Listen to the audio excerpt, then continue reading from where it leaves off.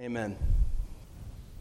Well, if you have your Bibles, I would invite you to turn to 1 Thessalonians chapter 5. We're still in 1 Thessalonians, and when we finish 1 Thessalonians, we will be going into 2 Thessalonians. So we're staying in the Thessalonians for a while. 2 Thessalonians is quite short, and will be a lot of similar topics, a lot of talk about the end, a lot of talk about eschatology, again, just a big fancy word for the last things, the return of Jesus, the resurrection from the dead, judgment, glory. When we get to 2 Thessalonians, we'll get into some interesting things like the Antichrist and some other things and some very difficult things to understand. But tonight we'll be looking at 1 Thessalonians chapter 5, verses 1 through 11, and if you're using a Pew Bible, you can find this on page 1257. So again, 1 Thessalonians, starting on page 1257.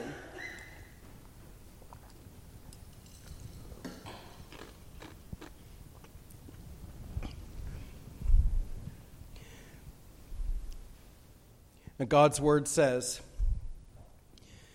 "Now concerning the times and the seasons, brothers, you have no need to have anything written to you, for you yourselves are fully aware that the day of the Lord will come like a thief in the night. While people are saying there is peace and security, then sudden destruction will come upon them as labor pains come upon a pregnant woman, and they will not escape. But you are not in darkness, brothers, for that day to surprise you like a thief. For you are all children of light, children of the day. We are not of the night or of the darkness. So then, let us not sleep as others do, but let us keep awake and be sober. For those who sleep, sleep at night, and those who get drunk are drunk at night. But since we belong to the day, let us be sober, having put on the breastplate of faith and love, and for a helmet the hope of salvation. For God has not destined us for wrath, but to obtain salvation through our Lord Jesus Christ, who died for us, so that whether we are awake or asleep, we might live with him. Therefore, encourage one another and build one another up, just as you are doing." Thus far, the reading of God's holy word. Would he write its truths on our hearts and be with us this evening? Well, one thing that when I came down here to Dillon and met Pastor Matt and we talked about sermons and preaching and so forth, one thing that I appreciated from Matt is that he did not, he has basically the same view of sermon titles that I do, which is that they're not really helpful or needful or anything. And so when you go to do pulpit supply and preach a sermon, some people put a huge premium on what you're going to title your sermon. And a lot of you know from writing papers and doing other things, essays, that your title, a lot of times, at least for me, I would end up having that be the last thing that I would do, because a lot of times I want to look at what the overall flow of what I wrote is, and then at the end put that up there. And sometimes back when I was in seminary and so forth, I'd get a call to go preach somewhere, and they'd want to know right away, what is the title of your sermon? And of course, when you give them the titles, you feel like you have to stick to that, even though God might open up different avenues that you want to go in that text. But thankfully, Matt usually just has copied down, here it says the day of the Lord in this Bible, but I think in our bulletin it says concerning the times and seasons. This is one situation where I kind of wish that I did give a sermon title for this sermon, because I think I have one that would fit quite well this section of Scripture. Now, a lot of us have probably heard the motto or the phrase before, Semper Fidelis. Semper Fi, do or die. Not a Marine, but no, you are a Marine. Semper Fi. I was thinking Army for some reason, but Marine. Semper Fi, always faithful. Correct? Okay. Always faithful. Most of us have probably heard that before with the Marines. However, and that's a true and great motto, true model for the Christian church, and of course the one who is always faithful is the Lord himself, but we seek to be faithful. However, there's another motto that I'm not sure, I had never heard before, but is Semper Paratus, or Semper Paratus. Have any of you all ever heard that before? Okay, well, Semper Paratus is always prepared or always ready. And that's actually the Coast Guard's motto. And I think Semper Paratus here is a good description of what we see here in 1 Thessalonians chapter 5, verses 1 through 11. That Christians, believers, know that the Lord Jesus Christ is going to return. We do not know when. We see explicitly that we do not know when. Nobody knows when. But we do know that the Lord is going to return. And therefore, in light of that, we are to be ready, Semper Paratus. We are to live lives where we are ready for the Lord to return at any time in our lives. That is how we are to live. And that is what the Apostle Paul encourages the Thessalonians here in this passage, in this letter. Now again, you remember, and we've gone over this so many times, so I'll just very briefly remind you that Paul was run out of Thessalonica. When he had gone there, the Jews ran him out of town. He was only there for 3 Sabbaths, we're told in the book of Acts, Acts 17. So he was there for a very short period of time. And Timothy and Silas were only there. We're not exactly sure how much access they had to the church. But again, the church had very bad doctrine, had very wrong understanding of several things that have to do with the Christian life and basic Christian doctrine. And many of those things had to do with the return of Christ and things, again, that fall under the whole category of eschatology, really just the last things, what happens when Christ returns and what happens to us when we die, and other questions. We've already talked about what happens to loved ones when they die, what happens to our loved ones now, those who are believers, when they die, and will they somehow miss out on the resurrection, or will they miss out on Christ's second coming? Are they going to be left in the ground? Or we're not exactly sure what it was that they were believing, but Paul had to basically set them straight on that. And just as a little preview, when we get to 2 Thessalonians, we're going to see they have other questions that they're wrong with in terms of the second coming as well, that Paul has to talk about again also. But again, for tonight, it's how do we Christians who know that Christ is going to return, and as we read, who know that we are going to be with the Lord forever, whether we're awake, that means whether we're alive when Jesus returns, or whether we're asleep, whether or not Christ returns after we die before he comes. Either way, we're going to be with the Lord forever. That is the sure, certain hope of the believer. So how do we live now as believers, knowing that Christ will return, that there will be a day of judgment, a day of the Lord, as we see here, in which Christ will return and set all things right, judging the wicked and rescuing his people. And that is what he gets to in our passage tonight. Now, Paul does this in nearly every letter that he writes, and most of the Bible does this. And I would say the gospel is this way, where Paul will move from what is true. Sometimes people will say that Paul starts off with doctrine, teaching, and then he moves on to application. What does this mean for us? And I think that's pretty true. That is the order he goes in. But I would say he goes from the indicative, he goes from what is true to the imperative, what we are to do in light of this. Just like the gospel, God has done this, therefore now this is how you respond. We're going to see Paul does this tonight. The gospel is not we do this and then maybe God will do this. It's God has done this. He has given his son. We trust in Christ in light of God's love toward us. It's not we do this, and maybe God at the end might let us into glory. It's God has done this, and this is how we respond. Well, again, tonight we're going to see that because Christ is returning, and because we are destined for glory, if you're a believer, this is how we are to live in the meantime. So as we even get to our first point, my question for us is, do we live with the eager expectation of Christ's return? Is it something probably more frequently that we're aware of, that we'd say, yes, I agree, Jesus is going to return? Or is it something that we eagerly expect and hope for?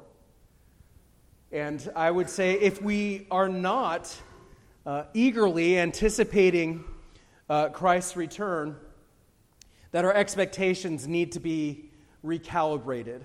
Because Paul very much, 2,000 years ago, looked for the return of Jesus on this great day that he will return. So, again, Lord willing, we'll be recalibrated somewhat tonight. So, our first point we're going to look at is in the first 5 verses, verses 1 through 5, and it's the certainty of Christ's return.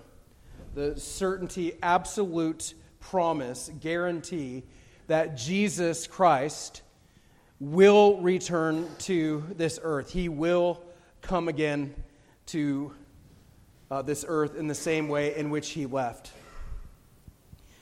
Now, we confess oftentimes the Apostles' Creed. In Hartsville this morning, we actually did the Nicene Creed, but it also has a statement about, man, there's a fly that is, if you're wondering what I'm doing up here, I think there's a couple in here because I see some other people doing it as well, but if I'm going like this, because the fly.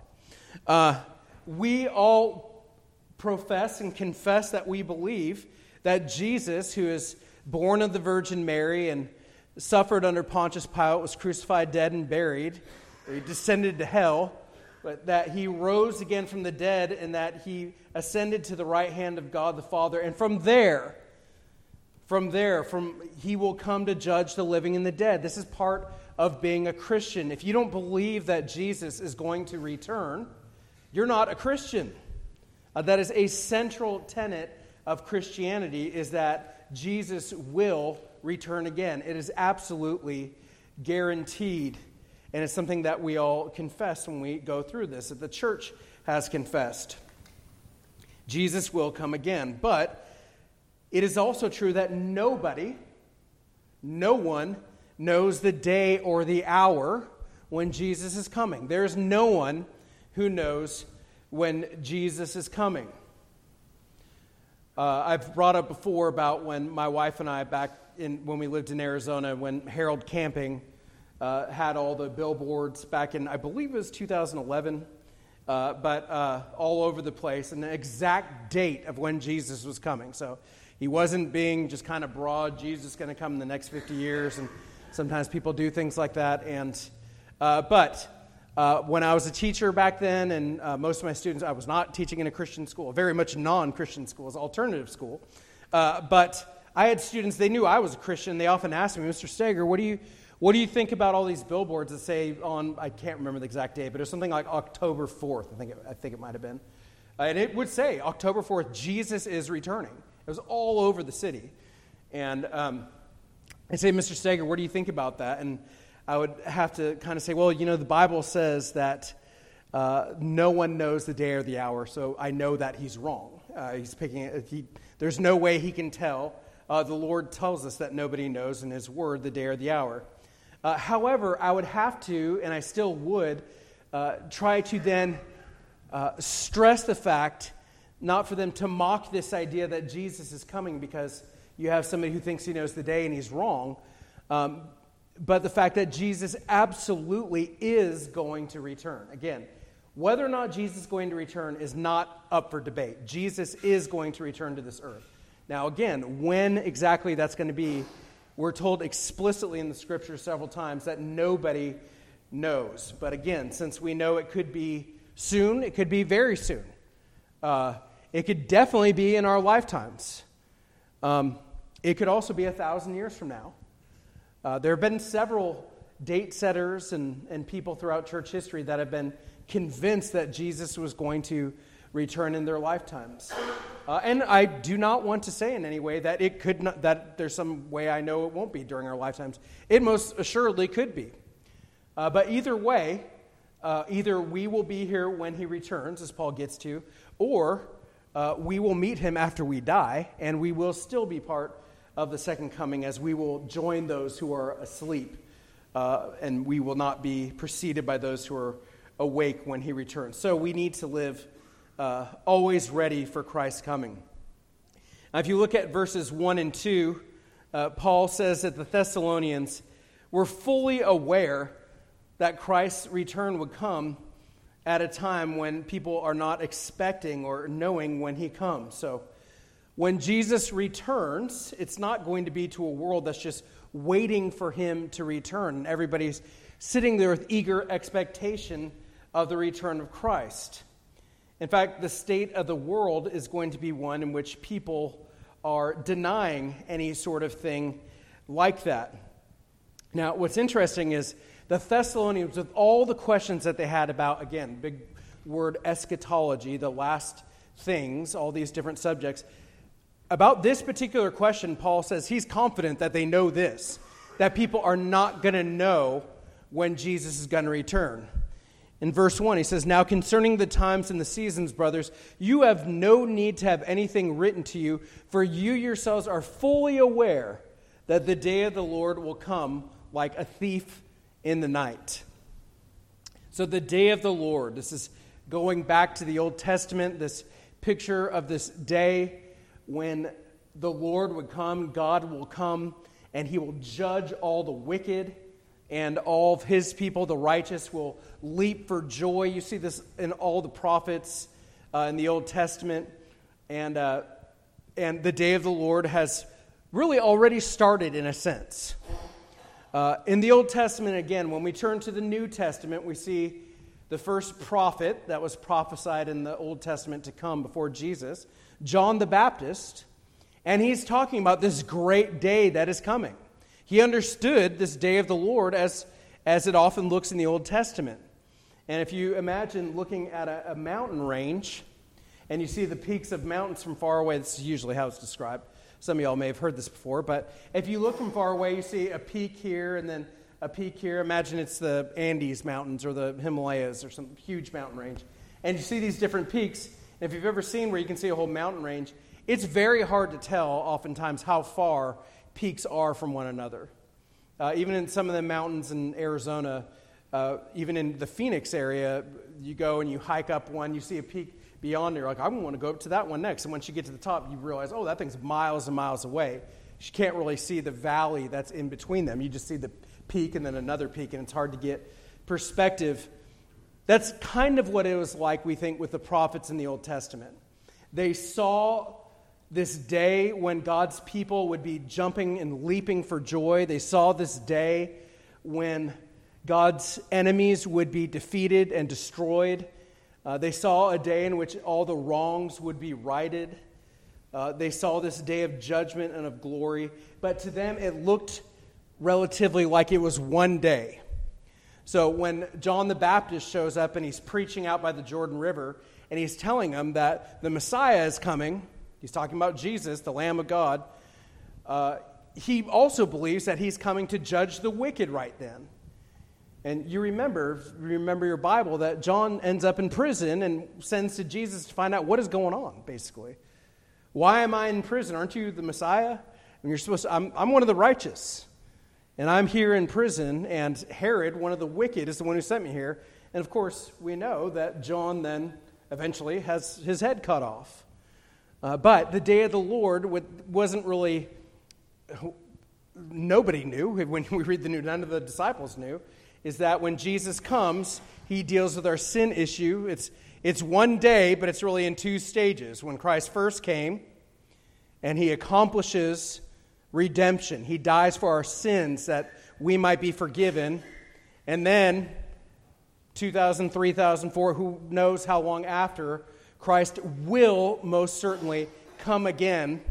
And that is when the end, the wicked will be judged, the righteous will be ultimately and finally vindicated, the dead will be raised from their graves, etc. This is the term that Paul uses here when he talks about the day of the Lord. It's, again, very common in the Old Testament. And he says to the Thessalonians, with all their misunderstandings about the second coming and other stuff. He says, you know that people are going to be unaware when it happens. So again, the Thessalonians knew this. We need to know this as well. We don't know when Jesus is going to return. Again, in verse 3, he says that people will be saying, there is peace and security. There's peace and security, and then sudden destruction will come upon them. The picture is of being taken by surprise.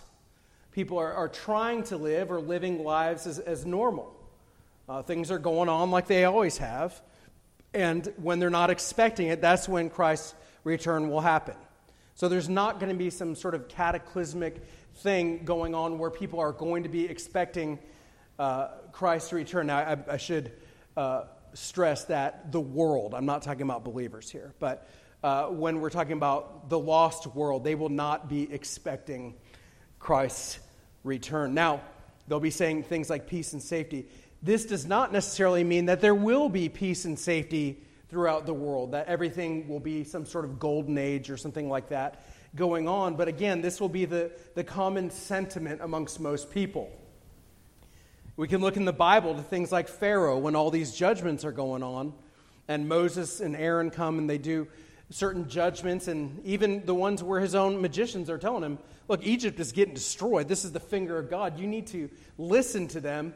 And Pharaoh, until the end, is hardening his heart. He said, no, go away. You know, this is fine. You're doing some sort of magic, but this is not some sort of cataclysmic thing. This is what will be going on when Jesus returns. And this is kind of the same way we see this in our world today amongst unbelievers. And this is the way we all live before we come to know Christ, is we want the reality of God and the reality of things like judgment and death to be as far away from us as possible.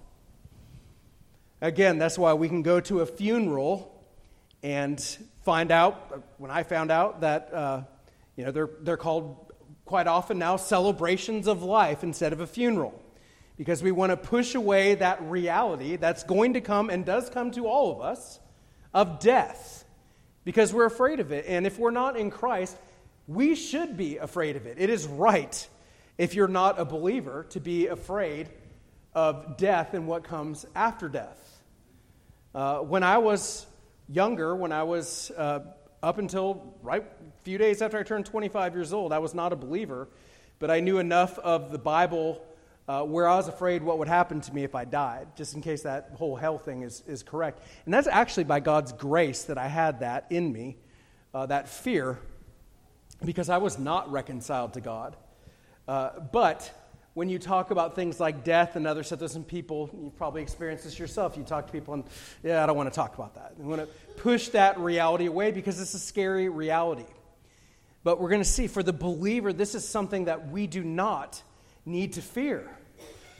Is that Christ has conquered death, that we can face these things and not only not be afraid, we can even look to them in a sense with eager anticipation, including this day of reckoning, this day when Christ returns and he will punish the wicked.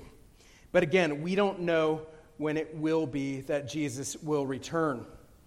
Christ himself in Matthew chapter 24, in the Olivet Discourse, talking about his return. I think he talks about both the destruction of the temple and when he will ultimately return on the last day.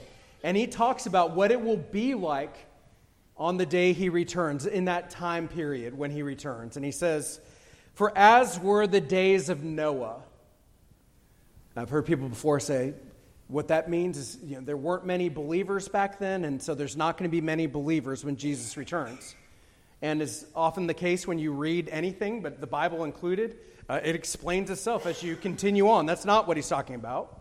Jesus says, for as were the days of Noah, so will be the coming of the Son of Man. For, as in those days, so the days of Noah, as in those days before the flood, they were eating and drinking, marrying and giving in marriage. Eating and drinking, marrying and giving in marriage. They're living life just normally. People are getting married. People are eating and drinking. It's a normal way of life. That's how they were living when Noah was building the ark and doing all of these things. We even read in the Bible that Noah was even preaching to them. People would come and mock him, I'm sure, as he built the ark. What are you doing, building this huge thing out in the middle of nowhere? But he's building it and he's preaching to them. He's likening this to his return. It will be like that, where people will be living like that. And as they did in Noah's day, it says, until they were marrying and giving in marriage, until the day when Noah entered the ark. So they're doing just business as usual. Life forever is just continuing as it will until the day when he completes the ark. And he says then, and they were unaware until the flood came and swept them all away. So will be the coming of the Son of Man. So again, the point is that people are going to be unprepared and people will be surprised when Christ returns. Do not expect it to be any different. People are going to continue to live on. Our world is going to continue to go on and explain away anything that happens, and we're going to eventually figure out our problems through education and better social programs and whatever else is going to be. It's not going to be, let us look to the Lord. It's going to be, we will find the answers anywhere except for God. Don't talk about those things like death and judgment. But again, the point is that they'll be unaware. But this should not be the case for believers. We, believers, the Thessalonians and us here in Dillon, here tonight, we should not be unaware of Christ's return. We do not need to be ignorant about it. Now, of course, again, we don't know exactly when Jesus is going to return. And again, just one verse, in case you don't believe me, but again, back in the Olivet Discourse, Matthew 24, Jesus talking about the day he's going to return says, concerning that day or hour, no one knows, not even the angels of heaven, nor the Son. Speaking of himself. That's a very difficult statement that has been debated for the last 2,000 years and still is today. How is it that Jesus, who is God, doesn't know the day is going to return? And you get into the natures of Christ, the God-man. But needless to say, if the angels in heaven nor the Son, but the Father only, he says, know the day or the hour when he's going to come, we don't know either what day Jesus is going to come, and we don't need to know the day in which Jesus is going to come. We know that he is going to come. That is what believers are to know. He will return, and we are to be ready for his return. Again, our Coast Guard, Semper Paratus, our brothers in the Coast Guard. They're always prepared and ready. And we need to be also.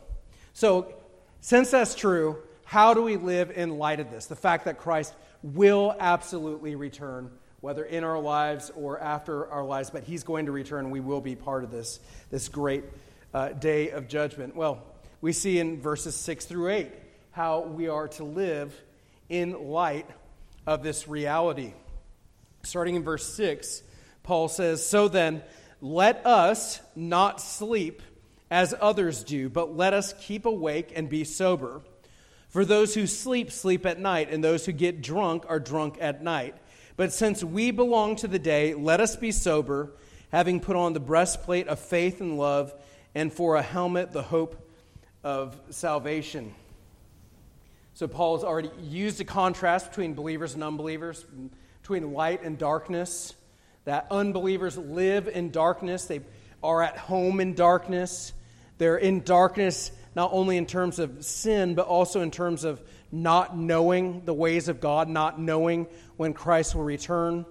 But believers are in the light. We've been transferred. God has taken us from this area of darkness and sin and not knowing God and has put us into his family, into his house, into the light.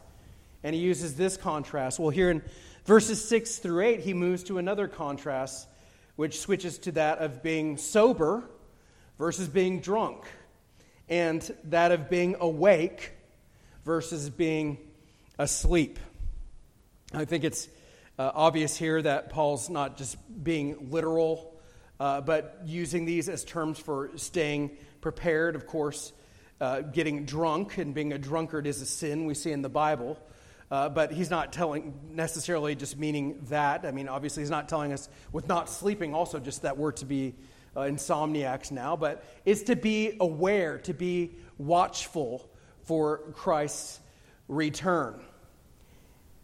And that's easy enough, but how do we do that as Christians? How do we live lives where, whether we live until tomorrow or just later this evening, or if we live for another 70, 80 years, how do we live in light of Christ's return? How can we be prepared for Christ's return? Are we to quit our jobs and go on some mountaintop waiting for Jesus? People have done that in history. People have been convinced that Jesus is about to return. People have told them. Is that what we're to do? Well, one way that we stay sober or stay vigilant is by staying away from the things that cause us to be drunk or to be sleepy or asleep. And again, here we're speaking of things that cause our hearts to grow cold towards God. Things that cause the fire of desire for the Lord and the things of the Lord to be quenched or to be dimmed if you think of a light. Whatever those things are in our lives, those are the things that we are to be very careful that we do not get ensnared in.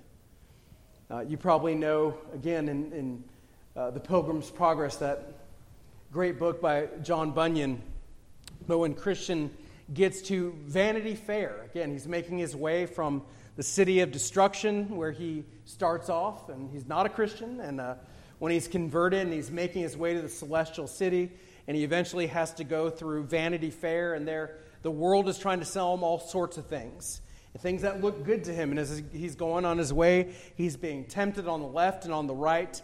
And it's very much that situation with us in our lives is we need to keep our eyes, metaphorically, on the prize, our eyes on the end goal. This does not mean, for example, right now, it's the summertime. I was in Hartsville this morning because the pastor there was on vacation. Pastor Matt has just gone on vacation this afternoon. This certainly doesn't mean that people can't do things like take vacations. It means, rather, that what we do is we have the trajectory or the aim of our entire life aimed towards meeting and being with the Lord Jesus Christ, of pleasing Him with our whole lives and living our lives so that if He comes at any time, including if you're on vacation, when it's within the scope of your entire life lived towards Him, He will still say, "Well done, good and faithful servant." Again, vacation, a time for rest and refreshment. When God made us where we need rest and refreshment, there's nothing wrong with a vacation. Now, if we're taking vacations all the time and doing other stuff, then we are getting wrong, doing something that we shouldn't. But there's nothing wrong with a vacation.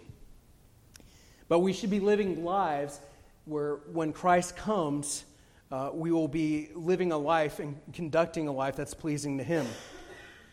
John Wesley, you may have heard this before, but he was asked one time what he would do if he knew that this was his last day on earth, if he knew that he was about to meet the Lord the next day. And Wesley replied, "At 4 o'clock, I would have some tea." John Wesley was very British. But at 4 o'clock, he'd have some tea. At 6, I would visit Mrs. Brown in the hospital. He did say Mrs. Brown also. But so I must say, he took out his diary, his calendar, what he was doing, his schedule for the next day, and he was reading it. And he's going to have some tea, and he's going to go visit Mrs. Brown in the hospital. Then at 7:30, I would conduct a midweek prayer service. At 10, I would go to bed and would wake up in glory. And the point is, he would do what he had planned out for his life because he was living in a way that he was living for God. So he didn't need to change anything about the way he's living. I talk to the students at Dillon Christian School sometimes about this. The Bible does not teach for us to live as if Christ is going to return on Monday. If somehow supernaturally I knew that Jesus was going to return, say on Tuesday, on the 4th of July, say the school year was going on, or those of you who have to go to work tomorrow, I doubt you'd go to work tomorrow. I wouldn't go. if I knew it was somehow, this is hypothetical, we don't know, but if we knew Christ is returning on the 4th of July, I don't think you'd go into work tomorrow. I think you'd probably stay home with your family, meet with the church, do other things. So God is not telling us to stay away from our jobs and to live like that He's going to appear at any second, but again, that our entire lives are pointed towards living for God. And again, as we move throughout our lives and as we navigate our lives, when there start to be things that are pulling us away from Christ this way or the other way, that we recalibrate our lives toward God and again, toward this day when we will meet Him. Don Carson, excellent Bible commentator that I was very influenced by, especially early in my walk with the Lord. But he talks about this in the parable of the talents. Jesus teaches this, and he talks about a man going to a far country. He's going away for a long time. And of course, he gives talents to different servants. And a talent is a lot of money. It's equivalent to about close to $500,000. And he gives 5 to 1 and 3 or 2 to the next, depending on which gospel you're reading, then 1 to the next one. And tells him to be busy with it until he comes back. And let's say the master's gone for a few years. If somebody is doing business for you while you're gone, and you return after a year, and when you come to see them, they're out swimming in the pool or doing something like that. If they've been busy at work, you're not going to be upset with them. You're not expecting them to just be waiting at the door every second, waiting for you to come. You know, somebody's house watching for you. You're not expecting them to be waiting at the door if you just tell them, I'll be back in a while. But you do expect them to take care of the things you've told them to take care of while you're gone. Of course, if you come at night, they're going to be asleep. But they will have done those things. They've watered the plants. They've taken the dog for a walk. They've done all these different things. So we in our lives are to live lives where we take care of the things that God has told us to do. We're to be faithful to the local church. We're to be good husbands and wives and parents to our children and raise them in the fear and admonition of the Lord. We're to seek to carry out the Great Commission as a church. God has given us marching orders how we are to live our lives. You're to honor and glorify God in your profession, whether that's being a nurse or a teacher or a pastor or a mechanic or whatever that is, a housewife. You're to glorify God in what you are doing and live your life for God. But again, it's not this idea of you being terrified and going and selling everything and sitting there. It's living your life for God so that no matter when He comes, we're prepared and waiting for Him to come.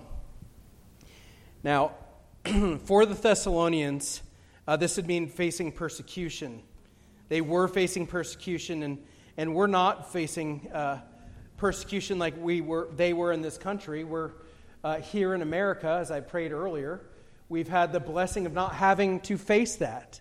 But that could change. It may not change, but and I'm not a prophet again, but I would not be surprised if that changes. But a lot of this is just living, pressing on faithfully for the Lord and continuing to stay away from those things that dull us to God and to His return. So, what does all of this mean for us? Again, I just have a few things. First for believers and then for unbelievers. If we look here, Paul says why we're to do this in our last very brief point in verse 9 through 11. This is why we're to live this way. For God has not destined us for wrath. If you are a Christian, realize that your destiny, where you are going to go, is not wrath. There is going to be a day of wrath and judgment. Paul has called it that in the first chapter of this letter. But if you're a believer, you've been rescued from the wrath to come by Jesus Christ. Again, I just want to read this very quickly, but in 1 Thessalonians 1, talking about these Thessalonians who were pagan unbelievers, and he's talking about them and how they turned to God, turned from idols to serve the living and true God. They turned from whatever idol they had, now they're worshiping the true God of the universe. And verse 10 of chapter 1 says, and to wait for His Son from heaven, whom He raised from the dead, Jesus, who delivers us from the wrath to come. There is a wrath that is coming at the return of Jesus. But if you're a believer, this is pretty good news that we've been delivered from that wrath by Christ. Again, when we look at the cross, we remember that's where my wrath was paid for. That is why I do not need to fear the wrath to come if we are in Christ. It's because Jesus already paid for it on the cross. So again, Paul says here, for God has not destined us for wrath, but to obtain salvation through our Lord Jesus Christ, who died for us, that whether we are awake or asleep, we might live with him. And again, this is the hope of the Christian. If you die before Christ's return, all those who have died before us who are believers, or if you're alive, or if I'm alive when Christ returns, the ultimate hope of the Christian is that, and it's when I say hope, this is an absolute certainty that this is going to happen, but that we will live with him. We will be with the Lord forever. That is the hope of the Christian. That will be with the Lord forever. And what do we do with that? We see in verse 11. We encourage one another and build one another up. Oftentimes, the way that you encourage one another is pointing them to that which is to come. And that, again, is why Christians should not, as I said, we shouldn't live like the world, but we also should not die like the world. It's really difficult with my parents as they go through this long, sort of death. But one thing I know, and when I, in particular, look at my mom, I don't doubt my mom. I know that my mom is a believer. And so even though it's sad and this kind of slow motion moving forward, I know what awaits her on the other side is glory in being with the Lord. And that doesn't mean it's not sad, and that doesn't mean when we go to funerals that we don't mourn. That's as if that's some sort of Christian thing not to mourn. No, we do. But we do not mourn as the world mourns.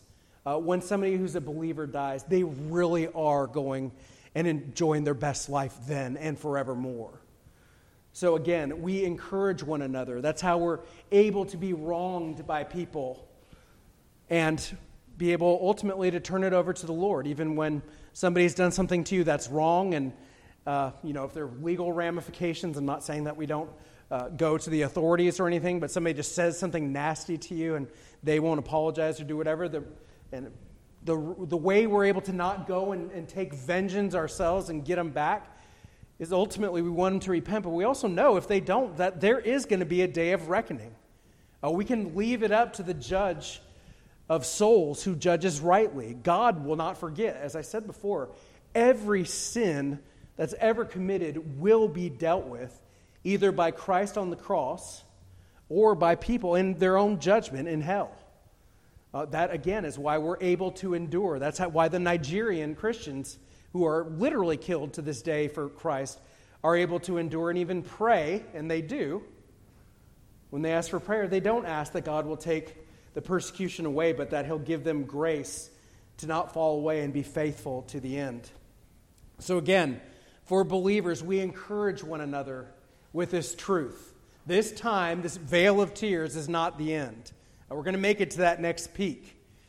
And we have glory beyond anything we can ever imagine before us. But at the same time, it is a massive warning to anybody who is not a believer. There is a day of judgment that is coming, a day of wrath that is coming. And it will be not a good day for unbelievers. It will be a day of judgment and wrath. And as Paul describes it, a day of facing eternal punishment away from the presence of the Lord. What we desire to be in God's presence with him forever, this will be a reality for Christians that we begin now by faith through his Spirit, having communion with God, that will only get greater and greater through all of eternity. But for the unbeliever, their distance from God. Their distance from God and his favor, but their continued judgment will continue for all of eternity as well. And that is a horrible fate, but a just one that awaits unbelievers. And again, that should be something that I pray am somewhat convicted by in my relative apathy for those who are lost, is that they would come to know the Lord. I pray that we pray for unbelievers, that they would be saved, that they'd be born again and really come to know the Lord. And again, let us, who are believers though, let us live in this glorious freedom. This freedom that I first experienced when I was converted almost 20 years ago now, when I realized, and again, not a well wish or just wishful thinking, but knowing if I were to die, I would actually, the reality is I would be in glory right now with the Lord. So again, not having a death wish or anything like that. I know I talked about this recently, but it's true. The Christian does not need to live with this burden that other people do, where they need to push away the idea of death, this idea of judgment, this fear of hell, which are all very real, and people do anything they can to turn away from. What they need really to do is to face it and realize, I'm in trouble and I need help. And there is help in Christ. But for us who are Christians who have taken that help, may we encourage one another and live in the freedom that we have in walking, knowing that we're going to die or Christ is going to return. But that is when we need not fear. We will be with the Lord forever in glory with Him. Praise God for His grace. May we live lives that are pleasing to Him. Let's go to Him in prayer. Our gracious Father in heaven, Lord, we thank you for the gift of your Son. Lord, we thank you that the gospel, the good news, is true. It is reality. That Jesus Christ, Jesus of Nazareth, that God, the eternal God, becoming a human being while never ceasing to be God and being born of the Virgin Mary and living in Nazareth a couple thousand years ago, a sinless life, and dying on the cross for sinners, for the sins of all who would trust in Him, and being raised from the dead physically and ascending and being alive today, right now, seated at your right hand, and who will most certainly return. Lord, we thank you that this is absolute reality. This is fact, and everybody one day will know that this is real. It's not just a story or some tradition that we've inherited that's not based in fact. It is the truth. Lord, we pray for those who do not know the Lord. We pray that you would open their eyes to see their sin, to see that they're guilty, not to look at their neighbor and say, I'm better than them, but to realize that they are guilty before you, that you are good, you are merciful, Lord, through Christ, that you offer forgiveness and reconciliation, that we can walk in the freedom of knowing that we're accepted. Lord, that we are sinners, but you only came to give yourself for sinners, not for the righteous. The Lord Jesus, the righteous one, came and gave himself to rescue us, Lord. So we thank you that we do not need to perform or do this and that to earn your acceptance, but it's offered to us freely. Lord, would you help us who are believers to rejoice, and would you help us to go to our loved ones and neighbors that do not know you and love them, and Lord, to exhort them to be reconciled to you. Lord, we thank you that this reality we now live in is not the end, that the glory that we taste and experience through your Spirit and communion with you is just a foretaste of that glory which we will experience forevermore. And Lord, we thank you that we can have absolute assurance if we're trusting in Christ. This is not some just well wish, but this is an absolute certainty that this is reality. Help us, Lord. Strengthen us as we go. We ask this in Christ's name. Amen.